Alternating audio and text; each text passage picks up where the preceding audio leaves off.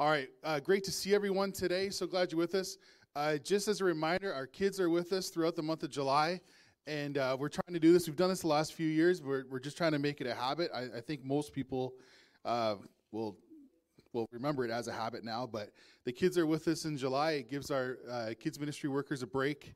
And so just if there's noise, it's all good. And I do try to go as fast as I can, but still say it in a way that hopefully you'll get at least one word out of it. All right? So anyways, there you go. Oh, man. Bridge and I were talking about church conferences a couple weeks ago. And I was at a church conference one time, and the pastor speaking gave a 45-minute offering message. Yeah.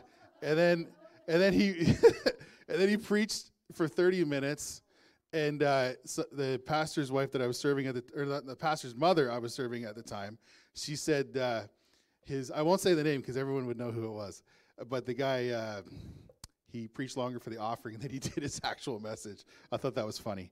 It was one of those preachers you're not supposed to make fun of because they're so holy. And anyways, I got a kick out of that. Anyways, I won't do that to you today.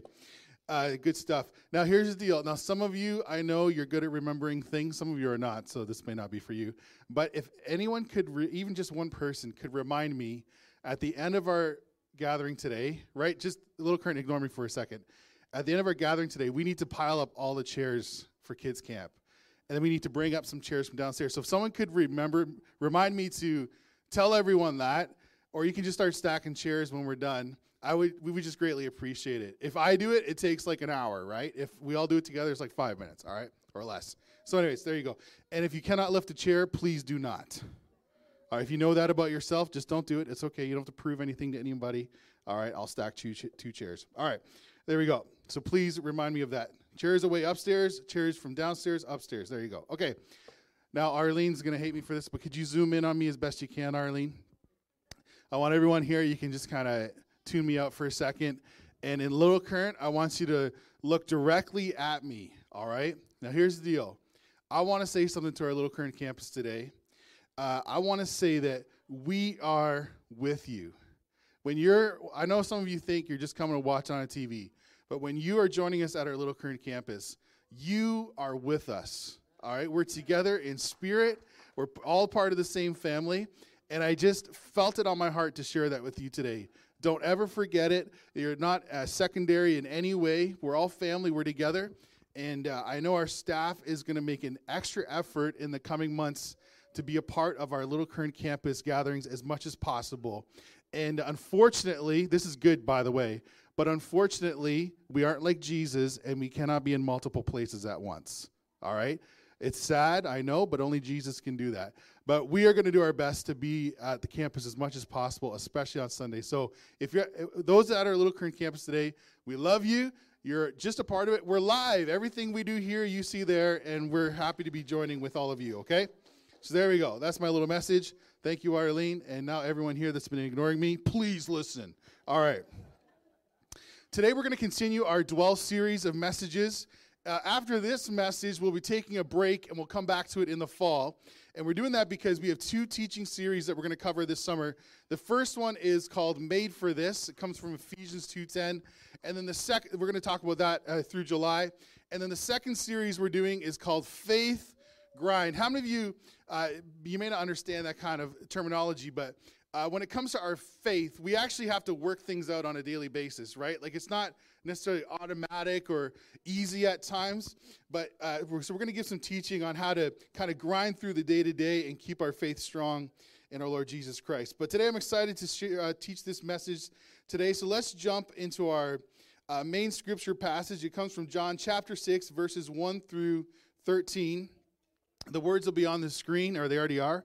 And but you can follow along in your Bible if you have one with you. And what I want you to kind of contemplate, now these are some fancy words, so I hope you can follow with me here, but just kind of remember this today. The wonder and mystery of the eternal Christ identifying with man. That's kind of what we're going to try to talk about today. In John chapter 6, verses 1 through 13, it says this: After this, Jesus went away to the other side of the Sea of Galilee, which is the Sea of Tiberias, and this is our main passage. and a large crowd was following him because they saw the signs that he was doing on the sick. Verse 3, Jesus went up on the mountain, and there he sat down with his disciples. Now the Passover feast, the feast of the Jews, was at hand. Verse 5, lifting up his eyes then and seeing that a large crowd was coming toward him, Jesus said to Philip, where are we to buy bread so that these people may eat? He said this to test him, for he himself knew what he would do. Philip answered him, 200 denarii worth of bread would not be enough for each of them to get a little. One of his disciples, Andrew, Simon Peter's brother, said to him, there is a boy here who has 5 barley loaves and 2 fish.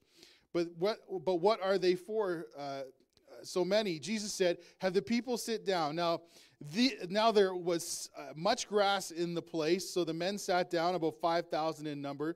Jesus then took the loaves, and when he had given thanks, he distributed them to those who were seated. So also the fish, as much as they wanted. When they had eaten their fill, he told his disciples, gather up the leftover fragments, that nothing may be lost.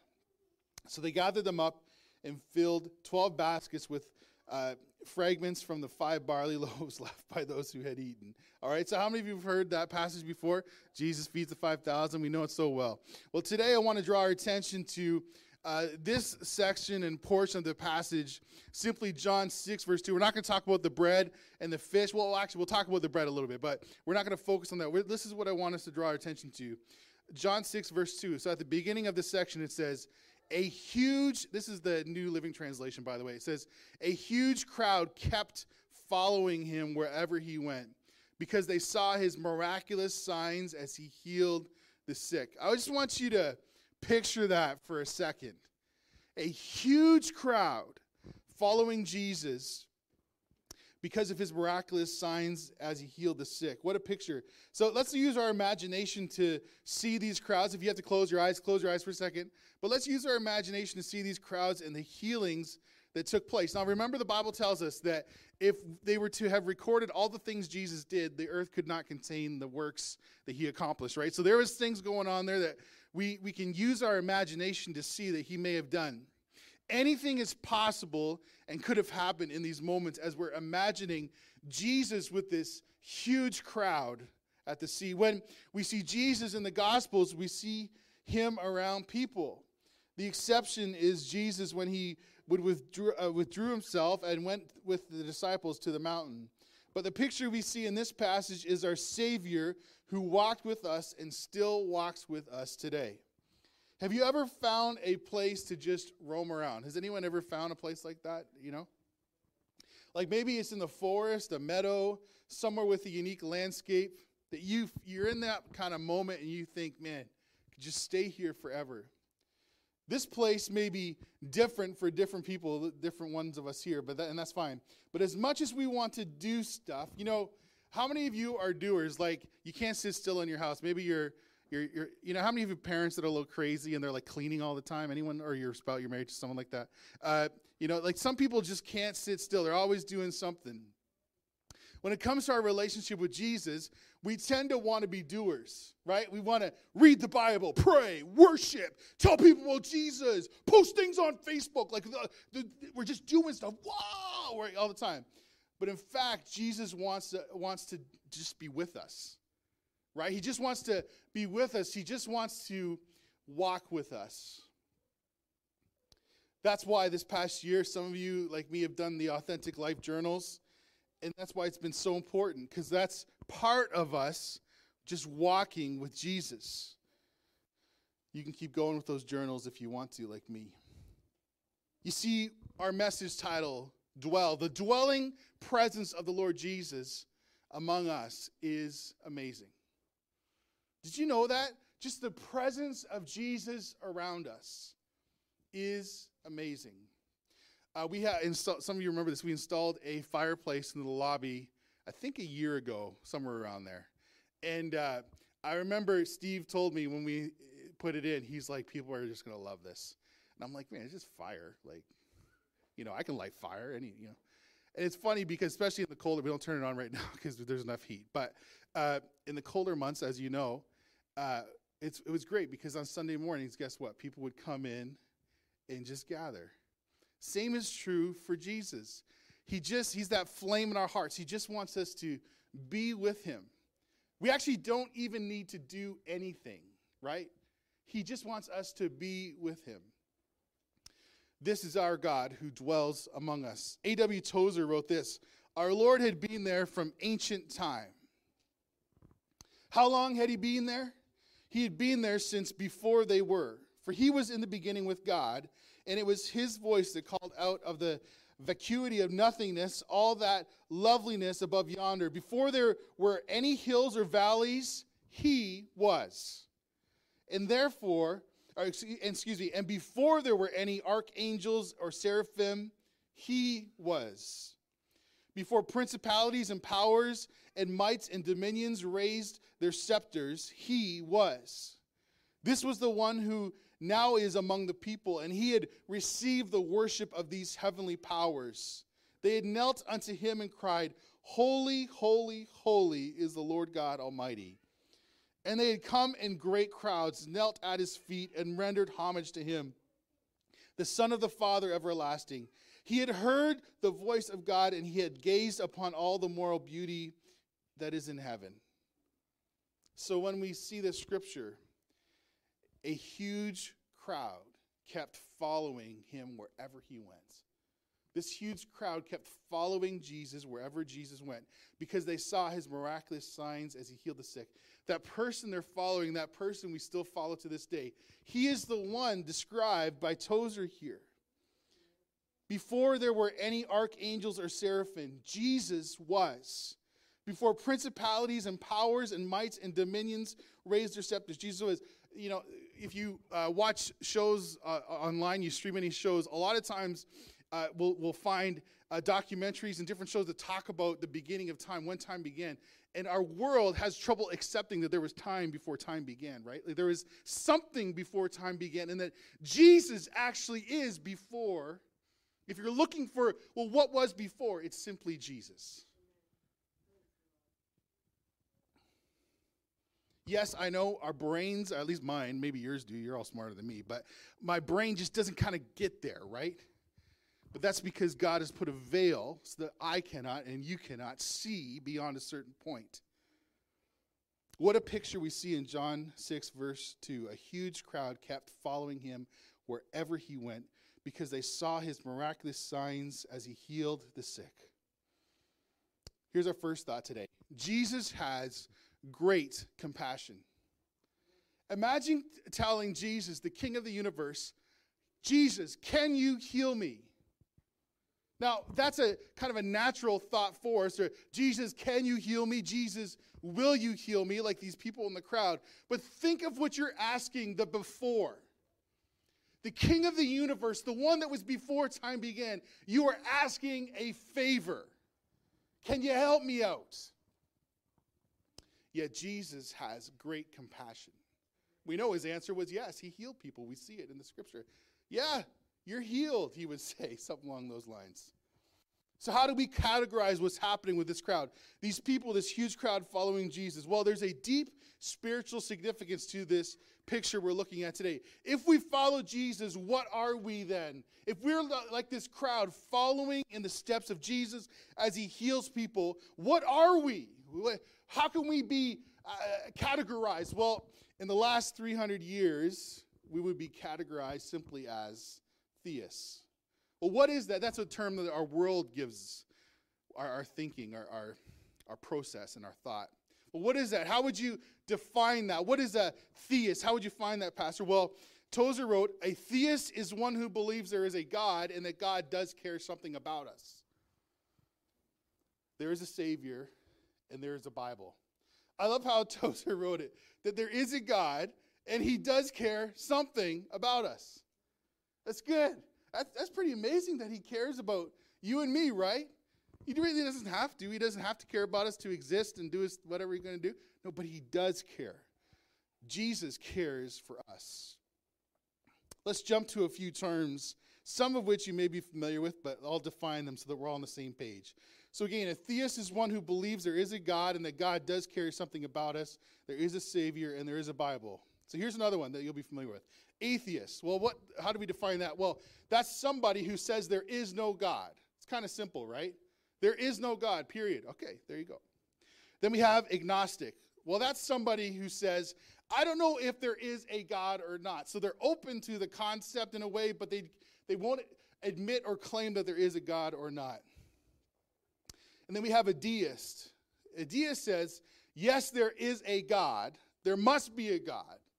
But a deist believes in God, but does not believe that God cares about us. Now, that's a trick that a lot of us can fall into. Well, God don't care about me. That's a lie. It's not true. And then we have a theist. Just as I said, a theist believes there is a God, that God cares something about us, there is a Savior, and there is a Bible. Now, I'm going to give you a little nugget here. Hopefully, it's enjoyable to you. But in the English language, our God always has a capital G when you write it. Okay?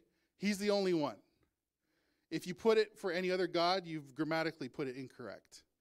Okay? Now, you don't see my notes. Some of you, I don't know if you know, but I write everything I say down. Otherwise, I just stand here for 2 minutes and we'd be done. So you may like that, but this is how we roll. So I write everything down. And my mom actually taught me at a very young age that every time I use the word God, Jesus, Holy Spirit, Son, as in the Son of God, or anything like that, to capitalize the first letter of the word. Now, I've noticed that I'm not an English person, as you know. Like, I'm English. I'm English. But I'm not obsessed with grammar, is what I'm trying to say. Some of you are, and that's fine. It's okay, right? Have you seen the people on Facebook that they comment on their friends' posts? You didn't put an apostrophe in the right spot. It's like, seriously? Like, those people I have a hard time with. So if that's you, don't tell me, because it'll change our relationship. All right? But one thing that I always do is, and you can see it in my notes, whenever I say Jesus, it's never a lowercase j. It's Jesus, capital J. Sometimes I put it all in capitals just because I get excited, all right? And it's important to us, and it's funny because even in the world around us, we know, and some people do it on purpose, they put lowercase letters just to, like, get the Christians angry, I think. But when Christians write Jesus and they don't put a capital J, I feel like commenting like those people on Facebook. Like, you're not talking about God anymore. That's just a dude. No. This is the King of Kings and the Lord of Lords. So if you're going to look into and believe these words, and, like, again, theist is just a word that the world describes of people like us, basically, or like me, I should say. But a theist believes there is a God, God cares something about us, there is a Savior, and there is a Bible. Those are all things I agree with.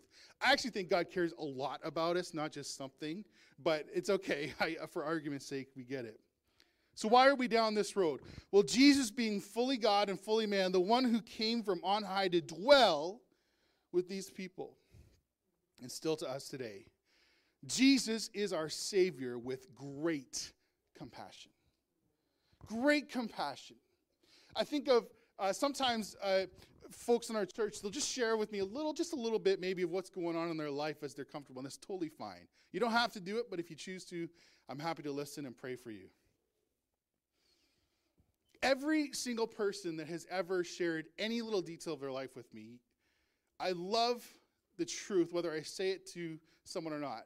But Jesus is our Savior, and He has great compassion for us. I want you to know that whatever you're facing today, Jesus is your Savior, and He has great compassion for what you may be going through. Whatever you're facing, you may feel like there's something in your life just may be so out of whack. It's so messed up, and you can't put your finger, and maybe you can't even change it because it's connected with somebody else. We can't change other people. Only Jesus molds us. But whatever you're going through, I want you to know that Jesus is our Savior, and He has great compassion on us. Do you know that when I give up on people, guess what the good news is? Jesus doesn't, right? I get annoyed. It's like, I can't explain it. I've lost hope, but that's just me. Who cares? Jesus, our Savior, He has great compassion for us. We see this crowd in John 6, verse 2. Jesus went to this place where the 5,000 were fed He went actually there to be alone. Did you know that? He was going there to pull himself away from the crowds, but the crowds did not stop pushing and following after him. The crowds followed him, as we've read in scriptures. And in spite of this imposition, think about it. Jesus, have you ever tried to get away from people? It's like when you have young children, right? I just go into the bathroom, and then they break through the door, Same kind of concept. The crowds followed him, as we've read in the scripture, and in spite of the imposition, Jesus still ministers to this massive crowd. Some of you know we have a dog. Sometimes I like him. Sometimes I really don't. This morning, I just wanted 10 extra minutes of sleep. Now, the person I'm married to, I'm not going to name any names, has allowed him to stay in our bedroom. And I come to bed late, and there he is in my place in the bed. Every night. And and so I put him in his, we have to have some rules. So he goes in the crate. I don't care how old he is, he doesn't need it. He's going in there. You come in there, I tell him, the deal is you come in here, you go there. I have to put him in there. He doesn't do it on his own, but he ends up there. Well, this morning, I just wanted 5 minutes. It's the summer. Let me have 5 more minutes. That stupid thing was whining. And of course, the person I'm married to does not hear him. I even asked. That stinking animal. The dog, not the children, the dog. What an imposition to my sleep habits. So just that one animal destroyed any concept of my morning for a few minutes. But in spite of the imposition, Jesus still ministers to this massive crowd. Incredible. But there's more. This is where we bring in the bread and the fish. So we know the story as Jesus feeds the 5,000. Well, here's our next thought. Jesus is the bread of life. You know this. The bread we eat from the grocery store is often not the greatest. Have you noticed this? If you're a bread connoisseur, you would know this. The bread we eat from the grocery store is often not the greatest. Have you ever had a really great, fresh, natural piece of bread that someone made for you? Have you ever done that, right? Man, my grandma made the best. She always, she knew I loved to eat. So my grandma said she would, as soon as I'd walk in the house, there'd be baking, bread, cookies, butter tarts, the whole, everything. The other people in my family ate it too, but I thought it was for me. Maybe your grandmother's similar to mine, or maybe your parents were bakers or something like that. In some ways, it's actually a lost art, right? Some of us, like me, I have no idea how to bake. If I do, it's just like blobs of stuff. Anyways, so in some ways, it's a lost art. Whenever I find a good bakery, I just feel good about it, right? If you find a good bakery, it's just like, man, everything's okay. Life is good, right? When Arlene and I went with our boys to Sweden last fall, to visit some of my family, Arlene noticed that Arlene doesn't eat bread. And Arlene noticed that she could eat, I don't know why she tried it actually, but she could eat more bread there because of the way they prepare it. It's prepared differently in different countries. And in Sweden, it tends to be more natural and there's less additives to the food. So if you're like me, you may love a good piece of bread, right? And if it gets really good, if you get some nice butter on it, right? And it's sorry, I know it's almost lunchtime. And then maybe even add a little bit of cheese and meat to this situation, and it's just glorious. It's just, there's 3 ingredients, but it's just amazing, right? So good.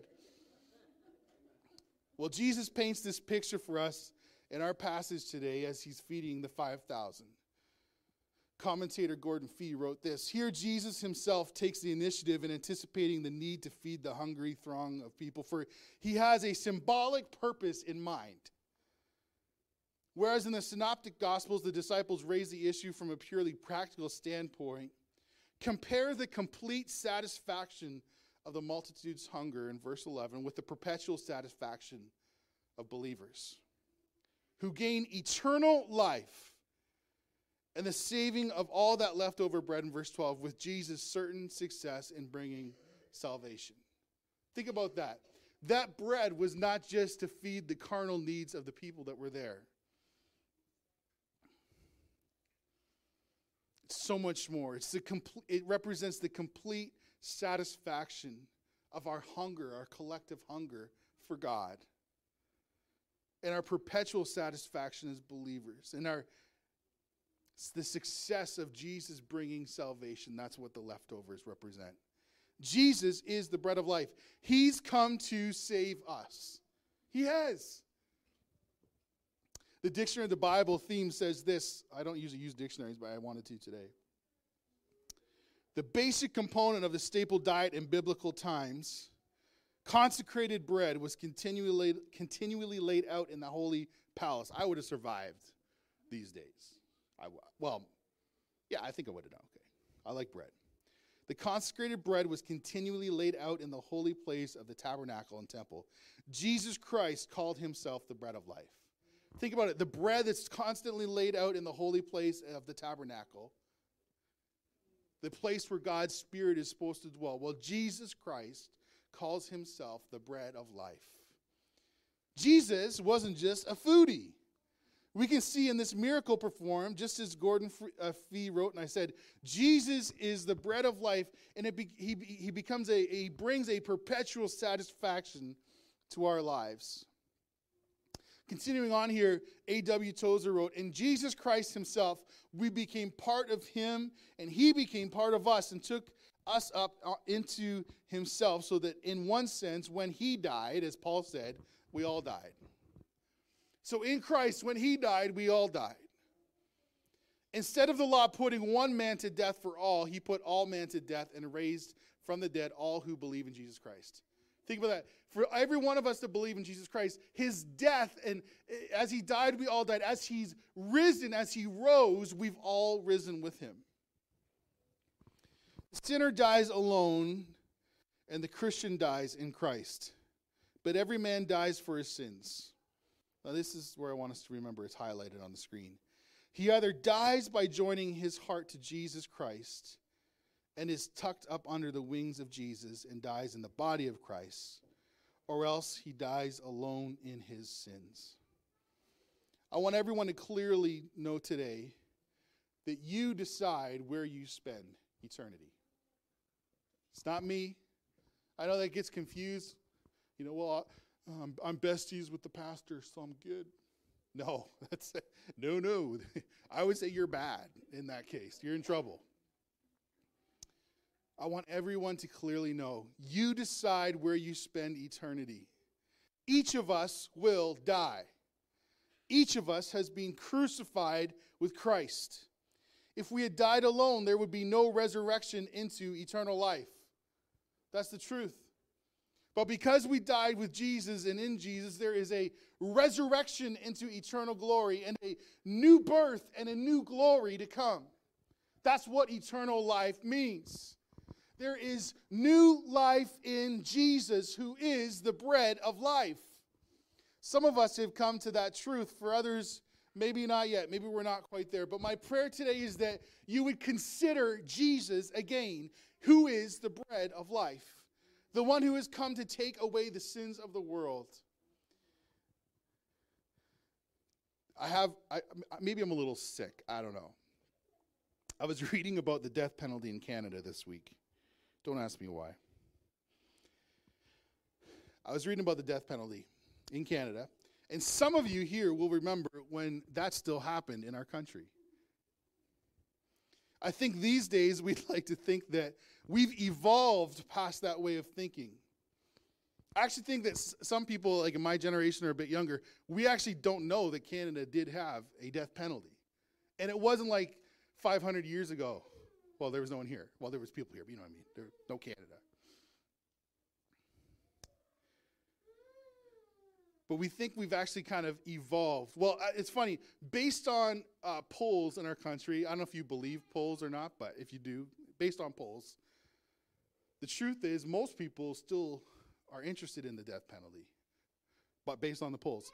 You know, it wasn't that long ago that this still happened in our country. I personally, here's my personal note. I personally don't agree with capital punishment. Why? Because there's already been one that paid the price for our sins, and his name is Jesus. That's why.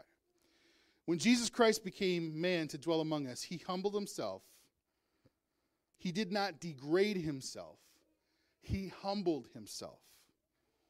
Church, when Jesus walked among us, as in our passage we've read, he walked among sinful men and women, just as he does today.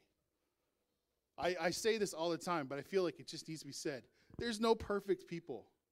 If you believe that, whether you think you're perfect or you think someone else is perfect, it does not exist. There's one perfect person, and he gave his life for yours. Jesus is the transcending God, high and lifted up. His train, his robe, fills the temple. Logic says that our great God could not be among us. Logically, how could the God of the universe come to dwell among us? Logically, it's hard to even explain it. But the mystery of the incarnation, which means God in flesh, Jesus among us, that mystery of the incarnation says he could dwell among us and tells us why. Because he loves us.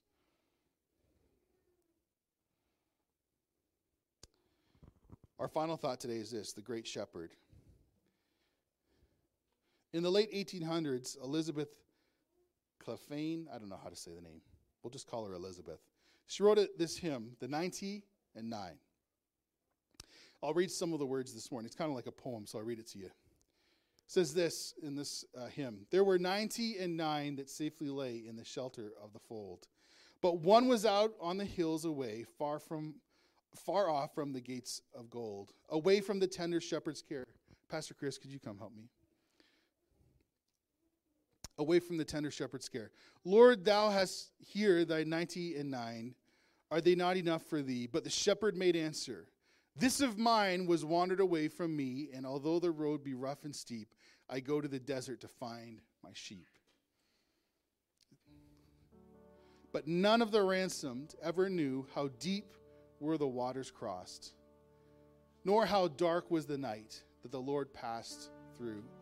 He found his sheep that was lost. Now here, remember this. Out in the desert, he heard its cry, sick and helpless and ready to die. I'll move along here. Why am I sharing this old hymn today with all of us? Isaiah 53, verse 5 and 6, you know it says, but he was pierced for our transgressions. He was crushed for our iniquities. Upon him was the chastisement that brought us peace, and with his wounds we are healed. All we like sheep have gone astray. We have turned, every one to his own way. And the Lord has laid on him the iniquity of us all. Finally, Tozer wrote this: he took our grief and our pain and our sins, and took our future and our destiny, and carries them all in his heart upon his shoulders. And there was no return from that. He left the earth, but he did not leave humanity. He took humanity with him. He took his humanity with him into his Godhead. And they are both by the right hand of God. Church, I came across an interesting discussion online in the last couple of weeks. It just kind of made me think a little bit. And the concept of the discussion and questioning was this: what would you say to someone that you knew guaranteed was about to die, like tragically? What would you say to them?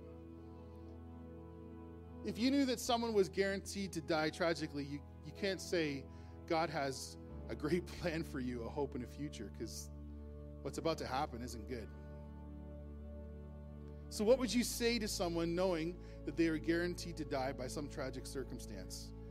Whatever the cause, there was nothing that I or anyone else could do to stop their death. What would we say? What would I say?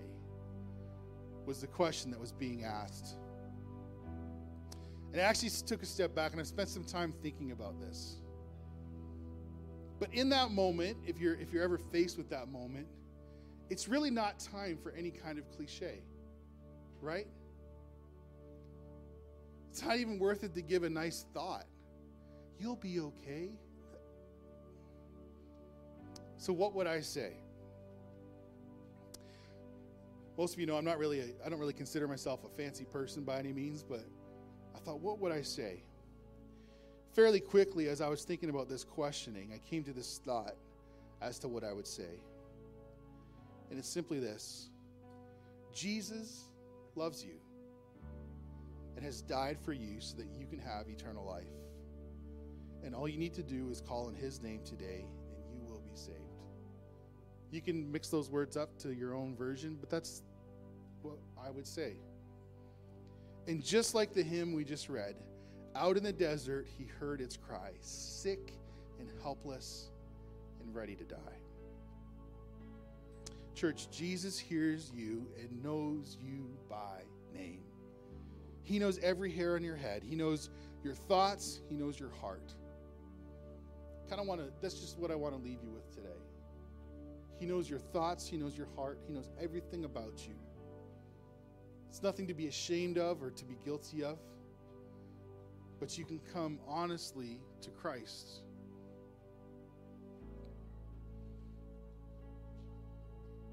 So what would I say to us today? Well, Jesus loves you. He's died for you so that you can have eternal life. And all you need to do is call on his name today, and you will be saved. I wasn't planning this, but I'm going to read a prayer, and you can join in with me. If you want. If you don't, don't.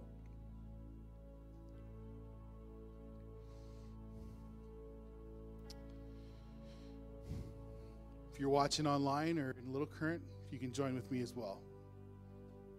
Could the rest of the worship team come up here if you're available? And if you could do that song again. Oh, Deep to Fall. Yeah.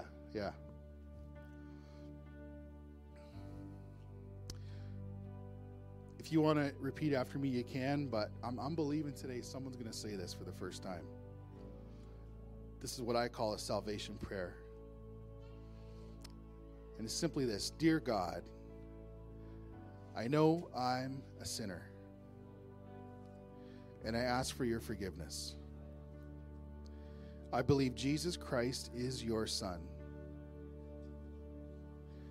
I believe that he died for my sin and that you raised him to life. I want to trust him as my Savior and follow him as Lord from this day forward. Guide my life and help me to do your will.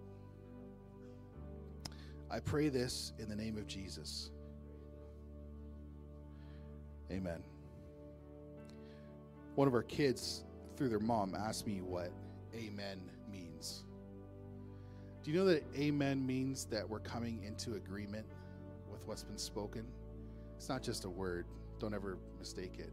It's coming into agreement with what the Spirit has declared and what's been spoken so that it will be accomplished. So when we say amen, we're agreeing with God. Would you stand with me? Let's pray. If you've prayed that prayer for the first time today, or you've made a new commitment, just please let me know at some point. And if you're watching online, just send me a message. My email is jason@northernlife.church. It's on our website. It's no secret. I'd love to hear from you. Let's pray.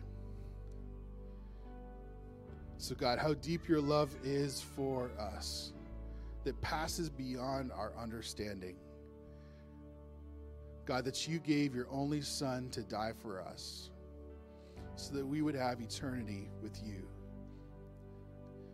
God, I pray that this message series of Dwell, Lord, God, I just pray that you would really let it resonate in our spirits.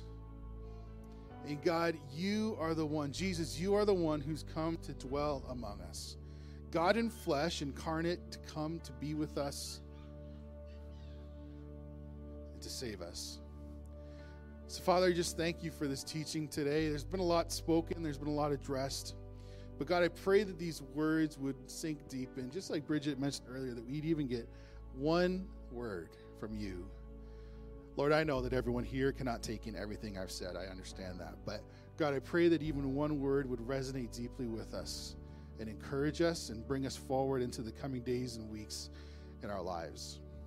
And God, I just pray a blessing on all of our Northern Life Church family, Lord. I pray for those that are heading onto vacation or on vacation in the coming days and weeks. Lord, we just pray a blessing on them. Lord, I pray a blessing on those that are visiting with us, that are visiting with family or different things like that. God, I just pray a blessing on them in these days as well. And God, I just pray that as we just take some time to rest and recharge our batteries this summer, Lord, whether it's with our kids or our grandkids or other people, friends and family we have, God, I just pray that your Spirit would be upon us and that you'd be with us. And finally, Lord, I just pray for our kids' camp this week. I pray that your gospel is proclaimed to these young children.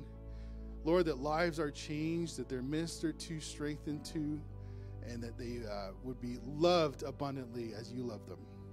So, God, we just thank you for the opportunity we have. Father, would you be with Pastor Chris and the team as they lead us in this song?